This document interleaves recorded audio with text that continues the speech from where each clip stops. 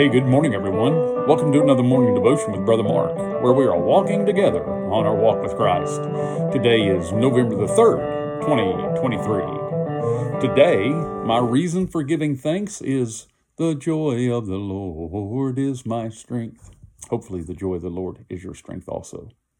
So I'm preparing for next year in our daily Bible reading group. A group at church reads the Bible together every year, and I try to find a new way for us to read every year, whether it be following an app or a book or a new program, whatever. But in doing that, I bought a book the other day. It's called The Bible Recap.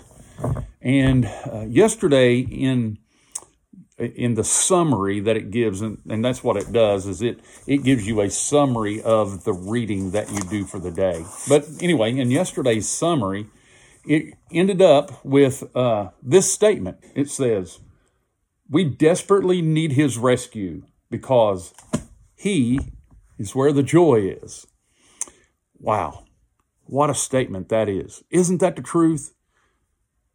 Where the joy is, he's where the joy is. Let me say that again. He is where the joy is.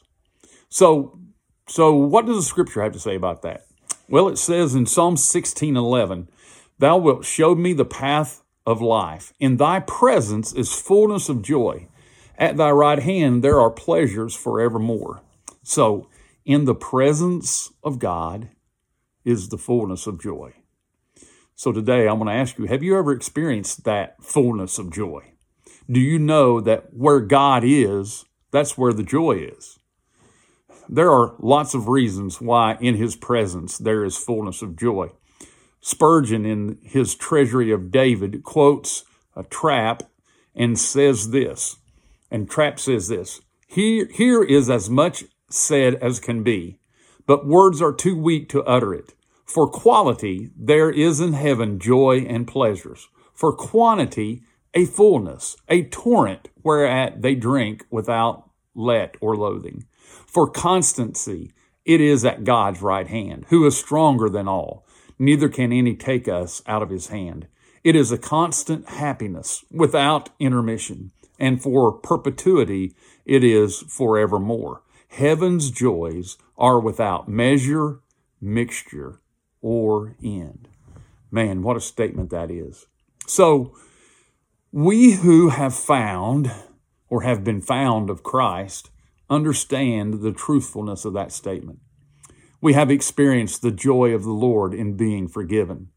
That joy grows as we contemplate the promise of no condemnation to them who are in Christ Jesus. Then, as we mature in our sanctification, we experience additional joy as we learn to crucify the flesh, leaving behind those things that steal our joy.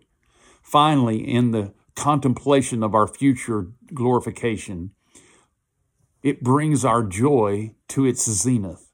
We know that one day we will be ushered into the presence of God where we will live forevermore. And surely these thoughts fill our hearts with joy. So, have you found the joy of the Lord?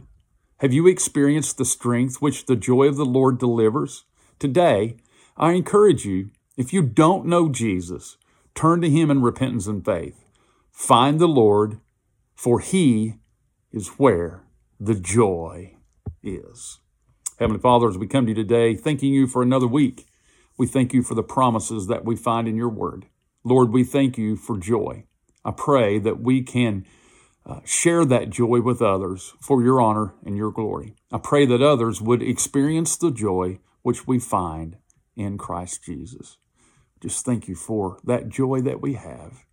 In the name of Jesus, we pray. Amen.